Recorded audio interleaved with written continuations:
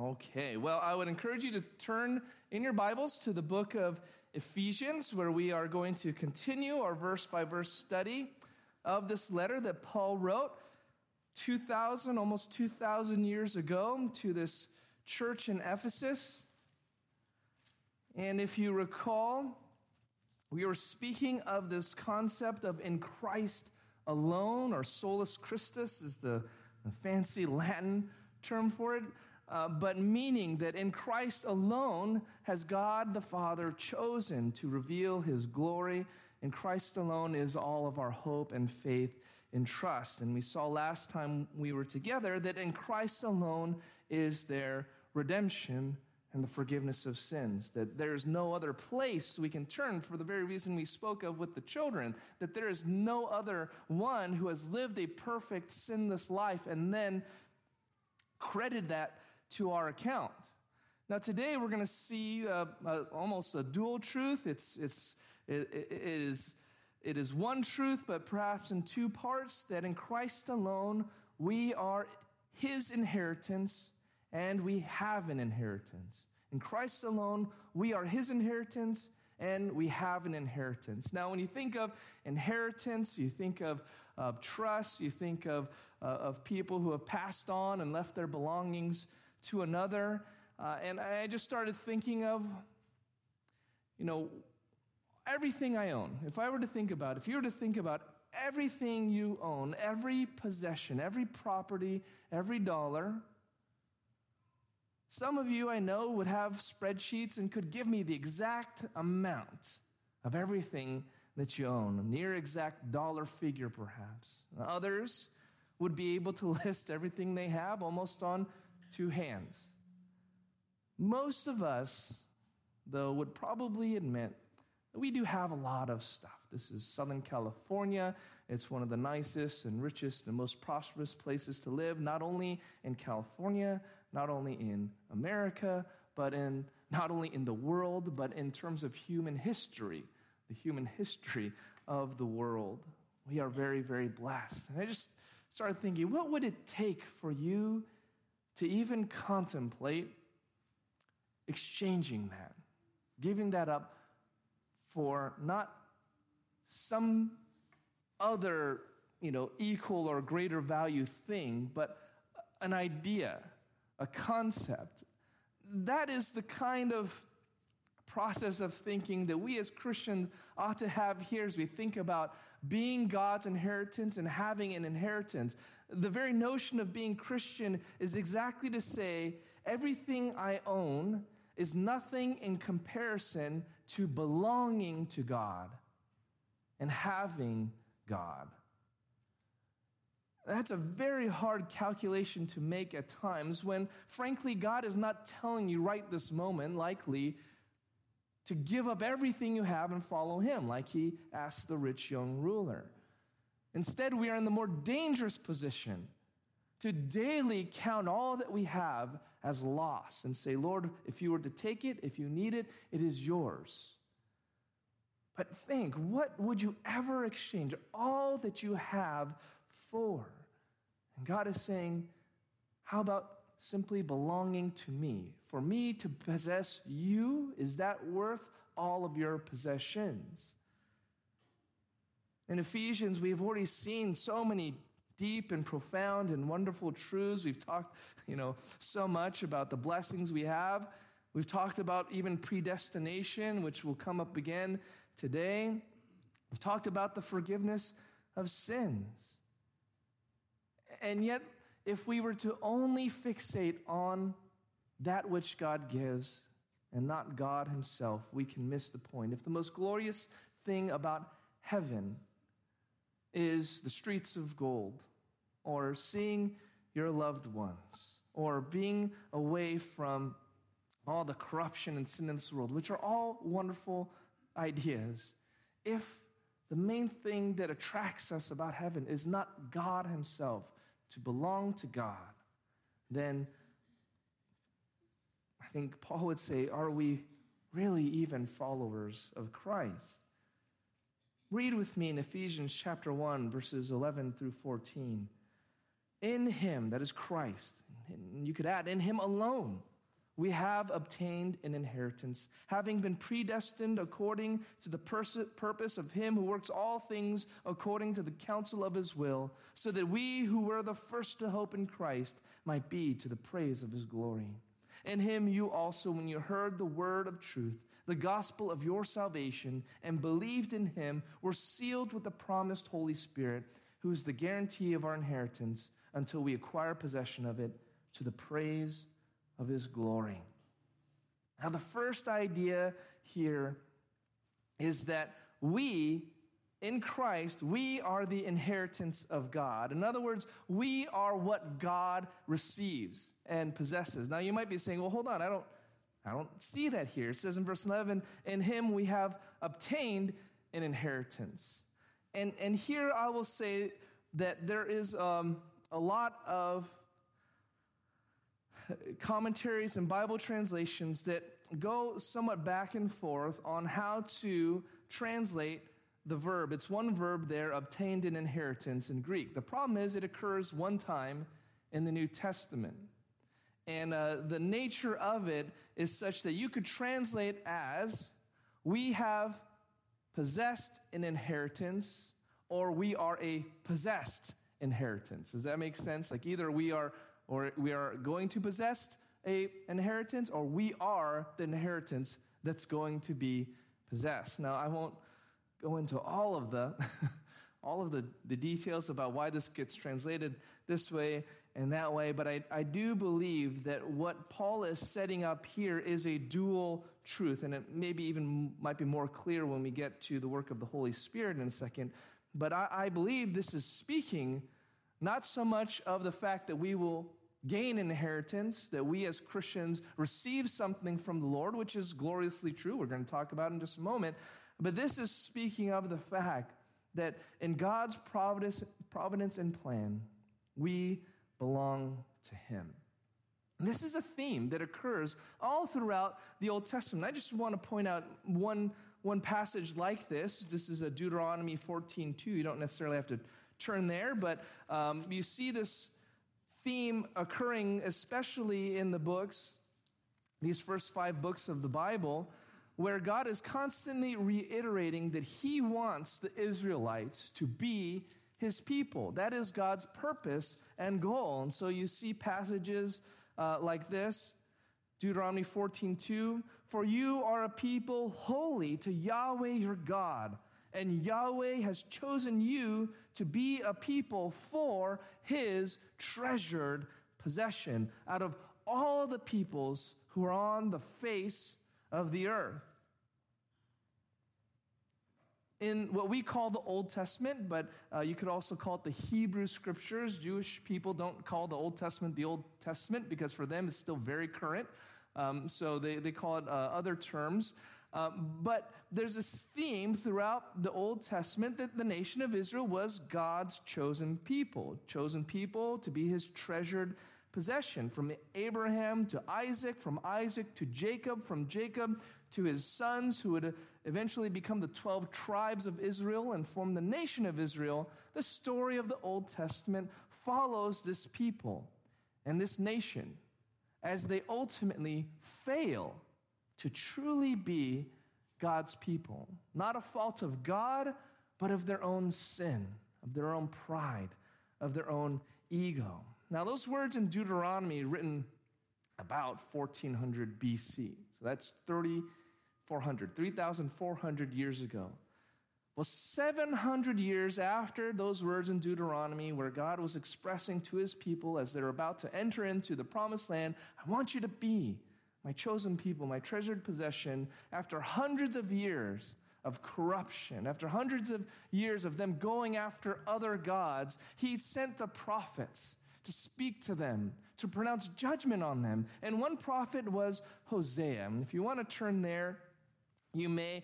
It's sort of towards the end of your Old Testament in a section that begins the minor prophets. Now, they're called the minor prophets, not because they're any lesser, but because their books are shorter.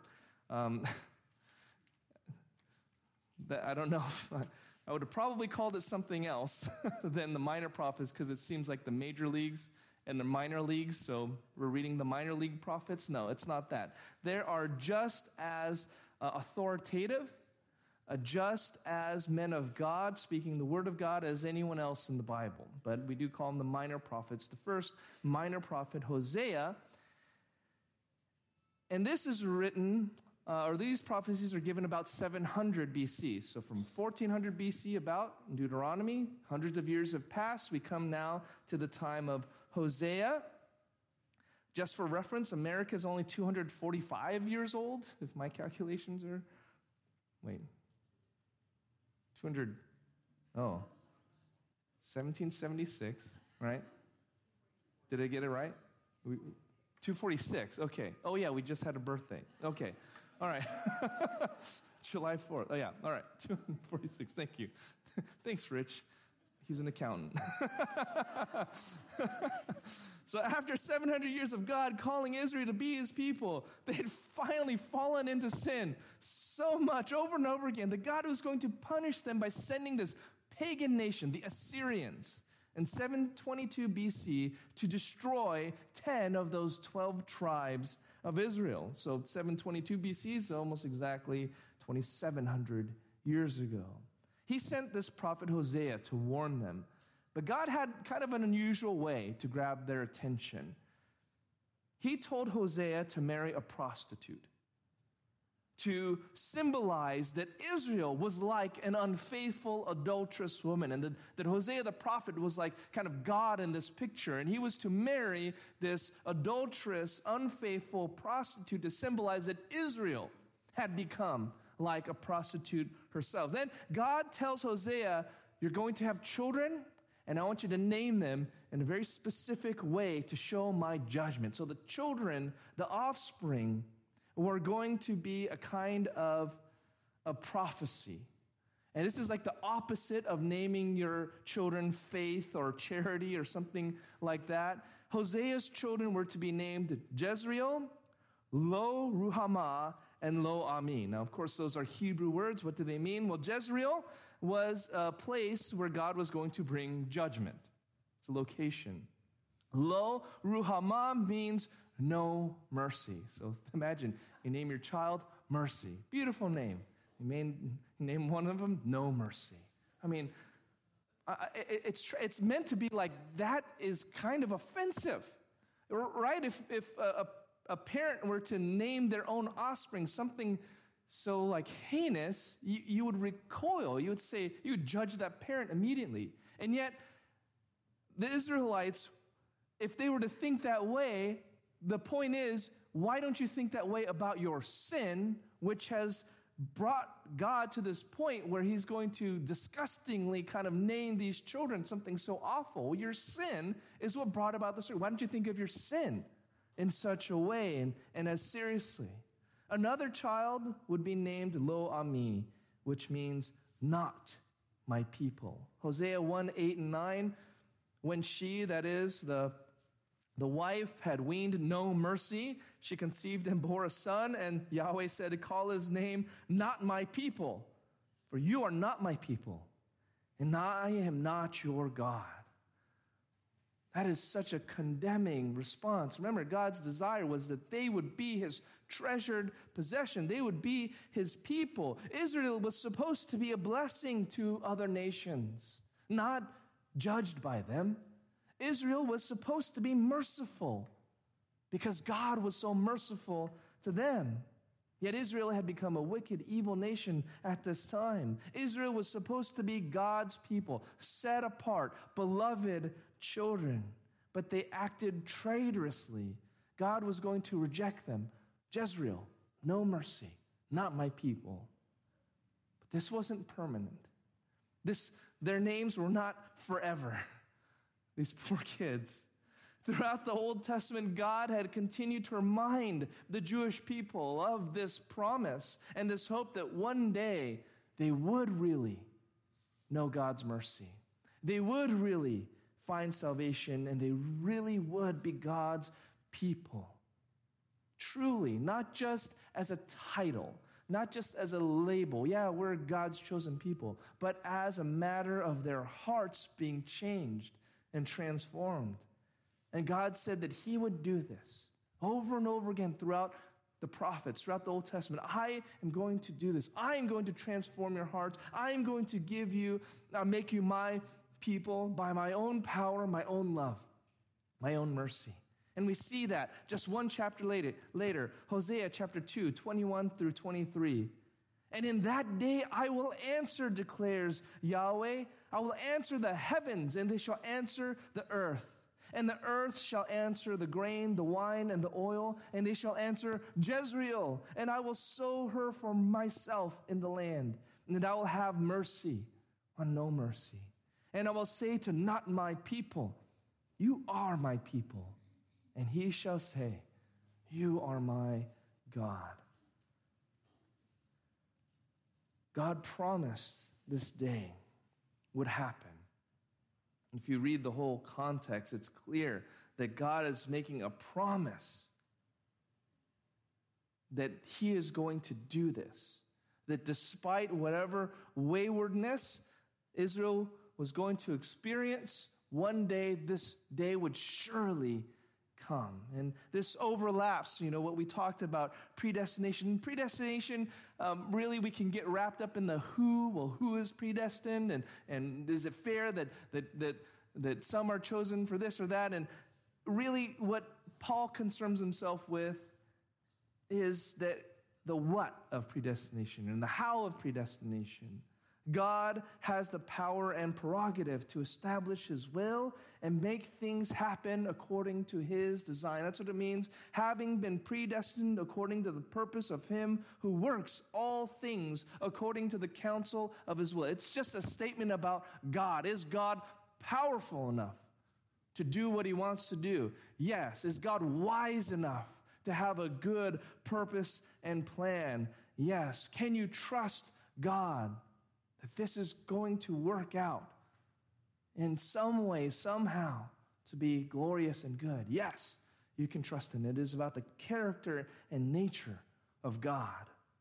God's ability to accomplish his plan, that he can promise the Israelites and us that there's a day of restoration, a day when God will bring all people, all of his people, to himself, no matter what has happened in our life.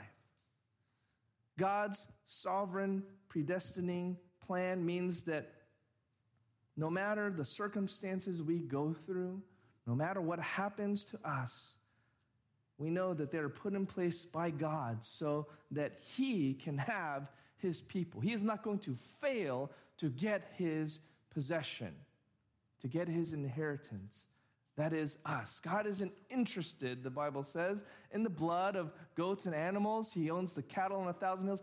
Everything is his anyway. So what could God possibly want under heaven? He wants us. He wants us to be trophies of his grace and his mercy. He wants us to praise and glorify. He wants us, we'll see in a moment, to even share his authority and his glory with. Tremendous. Now, in Ephesians, Paul isn't just talking about Jewish people. Everything we just read is kind of specifically oriented towards the Jews. When you're talking about Hosea and you're talking about Deuteronomy, but Paul is not speaking of just Jewish people being God's inheritance, but all who believe. We know that because it's going to be a major theme in the next chapter. One of the surprises of God's purpose and plan, his predestining purpose and plan, is that God has chosen not just one nation from all the nations, but people from every nation. Ephesians 2, 18 and 19. For through him, that is Jesus, we both have, that is Jews and non-Jews, access in one Spirit to the Father, so that you are no longer strangers and aliens, but you are fellow citizens with the saints and members of the household of God. In other words, we are not just talking about God's possession, God's chosen people just being from one particular group. the sons of Jacob or something like that. No, we're talking about men and women and children from every tribe, tongue, and nation. And so when Paul says back in Ephesians 1 that we who were the first to hope in Christ might be to the praise of his glory, we're not talking about the Jews per se. It's just talking about all who believe, beginning with those who first heard the gospel. When Jesus died, rose again, ascended into heaven, and then left his disciples to begin to speak and tell of all that God had done, that started this global mission and message of people hearing that their sins can be forgiven. They can be right with the holy God through Jesus Christ. And so this is just talking about, yes, there are some who first hoped in Jesus, those 2,000 years ago, but from the disciples of Jesus, to the Jews at Pentecost, to Paul the Apostle, to the Gentiles in the Roman Empire, through to the spread of the gospel to Africa and Asia and America, all the way to now, we are all part of this inheritance. We are all this beautiful collage of cultures and languages and backgrounds that represent God's people. And of course, God's people will be found from all over the world. And as with everything that we've read so far in Ephesians, we see that he says once more, to be to the praise of his glory. God is doing this in order to make how glorious he is known. The gospel message, the word of God going forth to all the world is exactly for the purpose of his glory being spread across this entire planet, which God had made. Why does this give glory to God? How does this change how I think or feel about something? How can I apply this? And my attention, my heart was drawn to this idea because it's such a buzzword now, diversity. Well, truly, God's glory is in a diverse people belonging to one God. The Bible starts off with two humans made in the image of God, the source of all humanity. Yet they sinned against God. They try to be like God. They try to take God off the throne, replace him with themselves. And because of their rebellion and their sin, all of their generations, all their children and children's children, even till now, their sin spread to all of them. And we see that has brought grief and misery to themselves and to the world. That human history is full of war and conflict. Neighbor against neighbor, family against family, tribe against tribe, nation against nation, country against country. That is a result of sin. The fact that there are discriminations, the fact that there's racism, elitism, culturalism, those are all boundaries that sinners make amongst each other because we're sinners and we got to feel like we're better than another person somehow, some way. Now, the few things on the internet that actually warm my heart, because so much of it is just so awful, is when I see people besides, cute animals and things, but one of the things that really touches my heart is when I see people come together. That you would say, those two, why would they come together about anything? Now, one of the glorious things then about living in Southern California is that there is in our neighborhoods, in our backyards, so many people of different cultures and backgrounds. You just look around this room, and I bet you we could have, more than a dozen countries, well, maybe way more than that, represented just here. If there's any group that should be known for appreciating and loving, quote unquote, diversity, for loving people regardless of their culture or background or race or economic status, it should be churches. It should warm your heart every day, thinking that people from all over the world are worshiping the same God. I appreciate when Pastor Chris brought up that gentleman in his prayer this morning to remember that there are brothers and sisters in the Lord with very different skin tones, very different home languages, very different, life patterns and daily routines than us, who've maybe never seen a car before, that are still somehow worshiping the same God, because there is only one God who made all things. And especially we should be blessed that we don't have to go very far to experience that kind of diversity, and God having a chosen people that is not just like me and looks like me and sounds like me. Christians, above all other peoples on the earth, should care about reaching out to people, regardless of where they come from and their background. That's not just about missions, by the way. I'm not talking about this as if I'm going to give you a big call to, we need to, get our missions program growing and we need to start thinking about it. No, I mean, right now, that should change how we think about people, how we talk to people, knowing that God has his people amongst a great host of different tribes and tongues and nations. That should change how we think of others. Anyone can be one of God's chosen people, and we should have a desire to see God glorified in that beautiful collage, in that tapestry. Now, having said all that, at the same time, that diversity can only exist within the idea of being united about something or belonging to something. One of the failures of this idea of diversity in today's culture, frankly, is the fact that you have to draw boundaries somewhere. There's no group out there that is saying that celebrating diversity means that everyone is right, everyone can do what they want, and no one can judge anyone else. That is not a true definition of diversity. It's impossible, because at some point, someone's idea of good and right is going to say that someone else's idea of right or good is actually wrong and evil.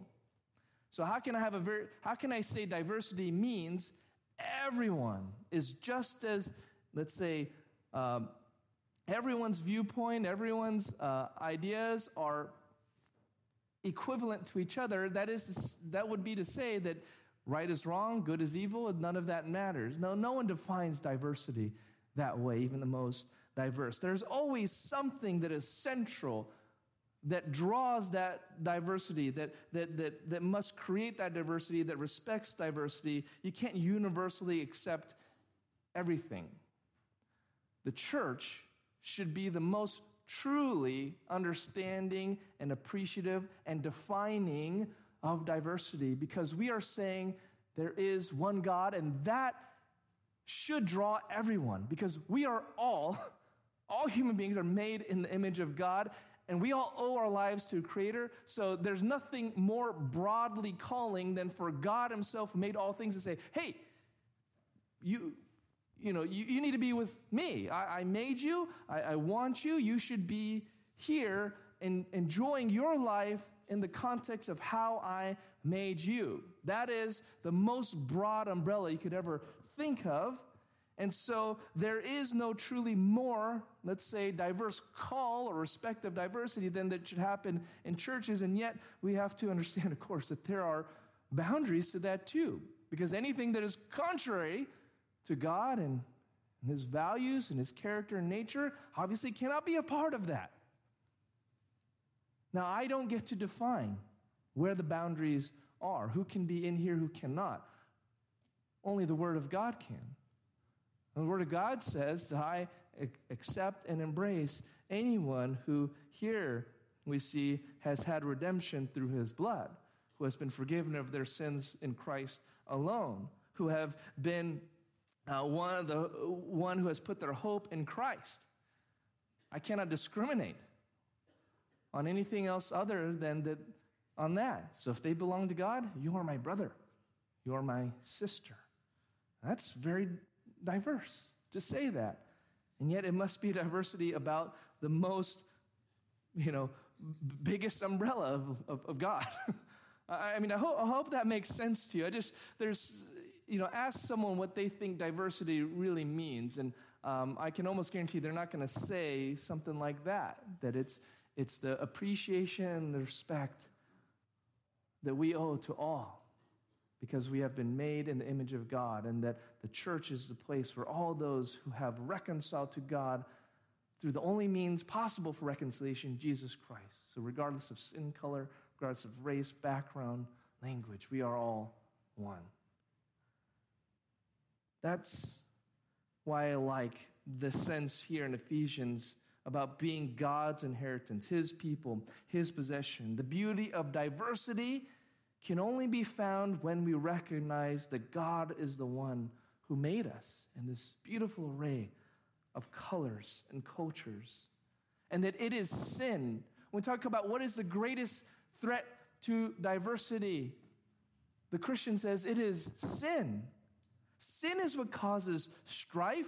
Sin is what messes up that beautiful picture that God wants to paint with our differences, with our uniqueness, with our different backgrounds and experiences. And that's why then Jesus had to die to take away the sin so that we could truly be God's people in all of our diversity. In Christ alone, through faith and belief in him, the second Adam, the first Adam, cursed us, set us against each other, made those boundaries and discriminations. Through the second Adam, who died for the sins of mankind, regardless of race and background, we are now his possession, his inheritance. We belong to him and all of our beautiful array of colors and cultures. We are God's inheritance, God's possession. We can get through this. Okay. Third, in Christ alone. And really just an expansion of one. In Christ alone, we have redemption, forgiveness of sins.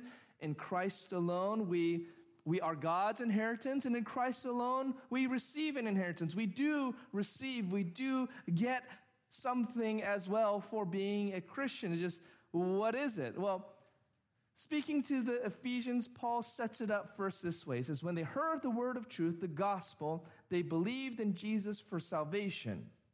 So there is kind of a predicate that before we receive this inheritance, which he's going to talk about, there is a precondition that you must hear the word of truth. That is the gospel. That is the word of God. And then you must believe in him, Jesus, that the scriptures reveal. And we've already talked about the exclusivity,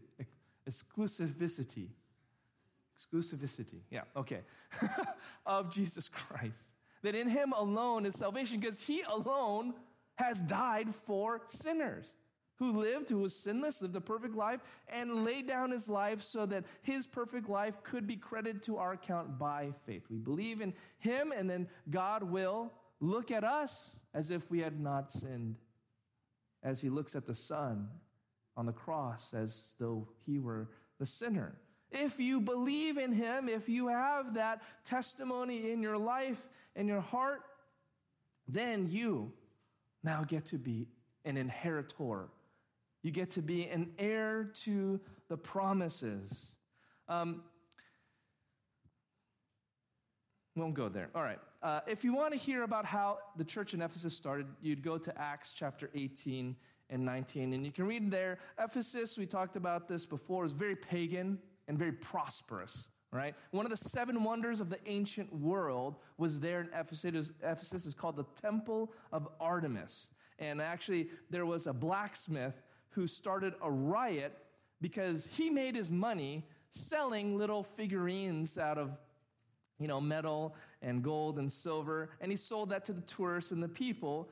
And the Christians were coming into Ephesus and saying, gods made with your own hands are not really gods, which is true. I mean, how could a thing that I made with my hands be God? It's a very obvious kind of truth.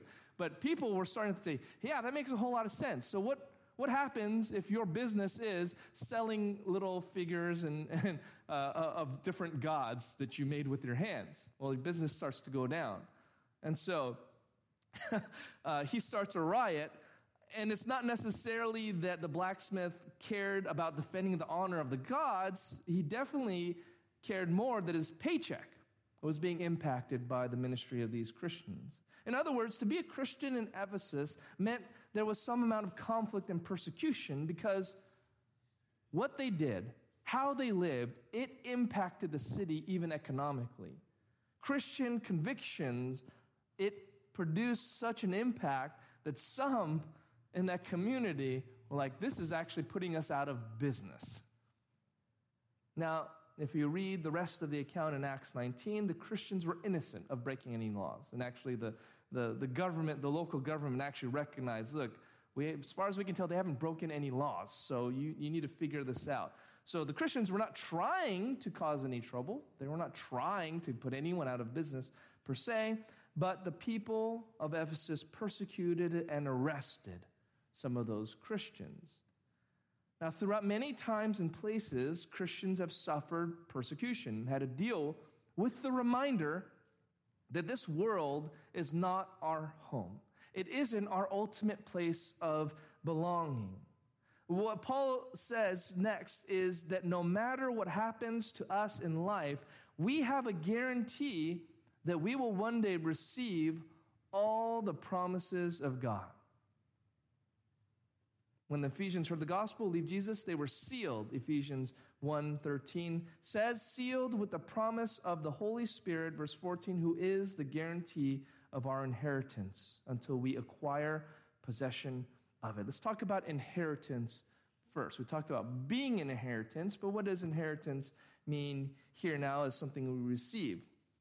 Well, we talked about this a little bit already when we talked about being adopted as sons. Jesus Christ is the only Son of God. Remember, that's a statement about a relationship within the Godhead, the Trinity, God the Father, God the Son, God the Holy Spirit. God being the Son is not a statement of Jesus being created or somehow not existing at some point. It is simply one of those kind of mysterious truths that God exists in a triunity within himself, where there are different persons, different roles and relationships, but one single divine nature. And Jesus Christ, in his role as a son, is someone who receives an inheritance. Of course, our natural understanding of inheritance is that which a child or children receive when their parents pass away.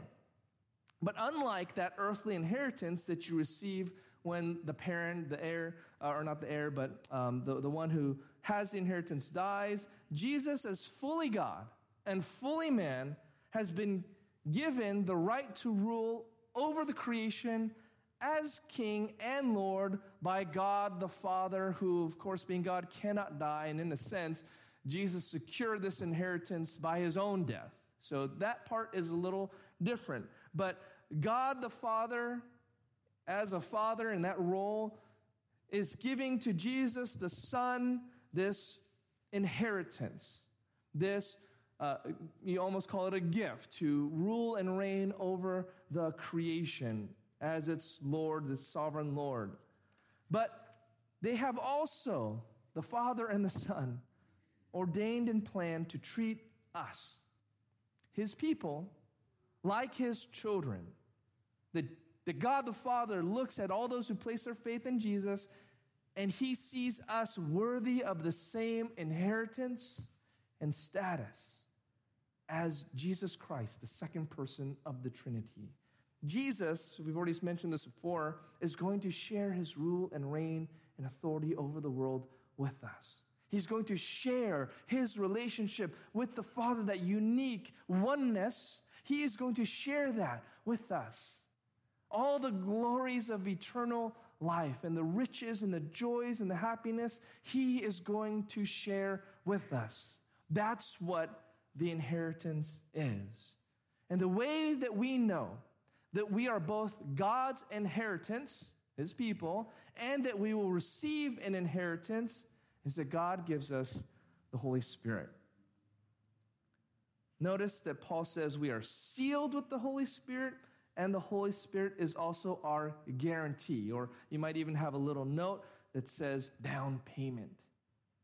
Sealing something is to put like a personally identifying stamp on it. So say you had an important letter, you could seal it with hot wax, and then you make your an impression on it with a ring or some kind of insignia, and that seal means that this letter was authentic, it came from so-and-so. When we become a Christian, the Holy Spirit likewise puts a seal on us. Not literally like a tattoo or something like that, but spiritually we are marked as God's possession, God's people, just as we talked about. The Holy Spirit is something that identifies us as belonging to Him. We are His inheritance. The Holy Spirit is also like a guarantee or down payment. Well, what does that mean of the inheritance that we will receive? Well, how do we know that all of those promises and things we just talked about that Jesus is going to share with us are really ours? Well, God gives us Himself. That's how we know.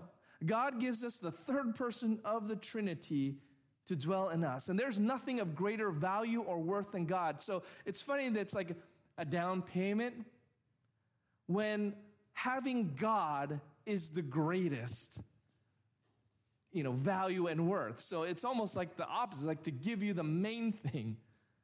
I mean, we have God dwelling in us. So, down payment, you think of like I'm putting 20% down. The Holy Spirit's 20% of what you're going to receive in heaven or something like that. No, for God to dwell in us, that's already amazing, incredible. So it's almost one of those like understated things. Like the third person of the Trinity is the down payment, is the guarantee of this.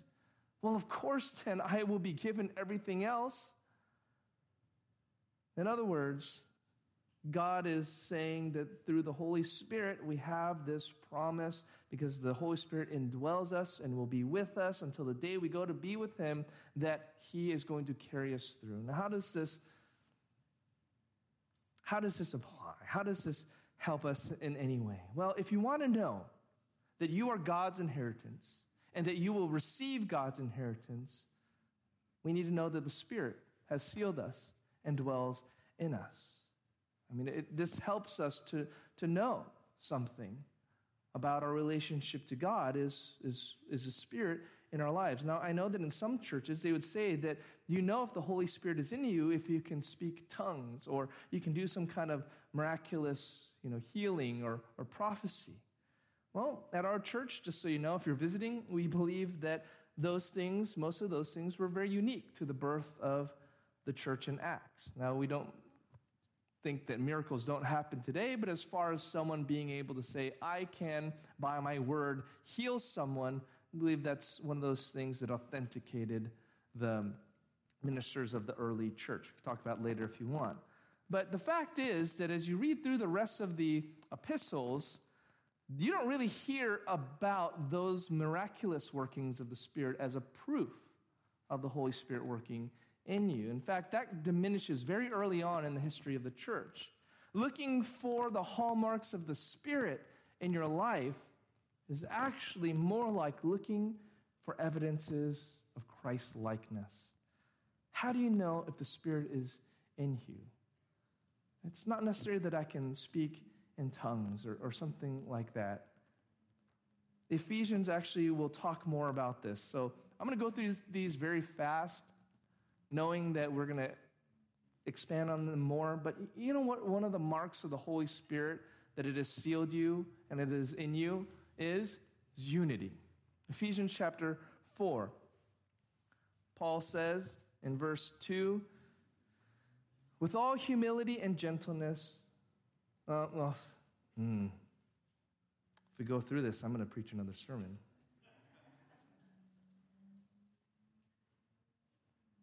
Let's save it for next time. It's important. The marks of the Spirit in our life, let's save it for next time. I don't want to just shotgun these ones. But essentially, one thought I'll leave with you. If you're looking for the hallmarks of the Spirit in your life, you want to be assured of your faith. You want to know that that this inheritance is coming and life is crummy and things don't seem to be going your way, and you're thinking, if God is predestined all this, why is he predestining so much junk in my life that I can hardly make it through a day? Work is hard, school is hard, the kids are hard. How can the Spirit do anything in the midst of that? In Galatians, we read this morning. This is just the only one that I'll do because we read it this morning. In Galatians, we have a list of what is called the fruits of the Spirit. These are some of the evidences that the Spirit's working in your life. Love, joy, peace, patience, kindness, goodness, faithfulness, gentleness, self-control. If you want to know if you are God's people, are those being evidenced in your life, manifested in your life? And those can manifest no matter how hard life is. In a way, you don't even know if those things are really true of your life until you're put in a position to have to show love or patience or kindness or goodness or faithfulness or gentleness or self-control. How do I know I'm self-controlled except that I get put in a situation where I will be challenged to exercise self-control? So shall we resent God for giving us opportunities to know that the Spirit is working in our hearts? Or shall we assume that God is working in our lives because my life is easy and I'm coasting along and everything's going okay? Is that really a mark of the Spirit? Okay, we'll kind of end there, but not really, knowing that we're going to continue talking about the work of the Spirit. But if these things, even just that comment, you realize, well, Pastor Yuri, those things are, I don't know if I see those in my life. Well, perhaps you might need to question whether the Spirit is really there. But if it's not, have hope. You have an opportunity now to be God's inheritance and to receive an inheritance by believing that you are a sinner, that you do fall short even of these qualities of the Spirit. And it is for that very reason that Jesus came and died, so that we could be forgiven for all the ways that we fall short, and that our hope would be in him and not us, that we can grow and that the Spirit can work in our lives. If you're not a Christian this morning, I would encourage you to consider the words of Paul in your own life and see whether you need to be right with God and to know that he is offering salvation to you, truly, if you would believe in his Son, Jesus Christ. Don't despair, but understand God has shown patience in bringing you this opportunity. If you are a Christian, hopefully something of what has been said today would draw your heart closer to the Lord. I know for me, would I exchange everything I have for the knowledge of knowing I belong to God? I want that to be a much easier transaction in my mind. I'm not likely to have to make that kind of call, maybe someday, but I want it to be one that I'm prepared for. And so to think every day, what would I do? What am I willing to do to know and to be God's people, and to make that the most valuable thing that I can think of, that I own and possess, is that God owns and possesses me.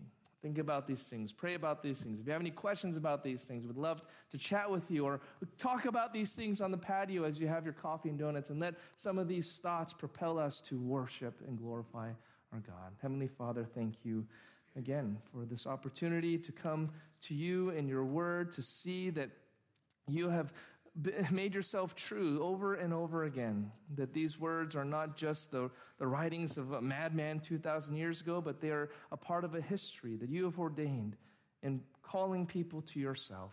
So may we trust you, may we love you because you have first loved us. In Jesus' name we pray.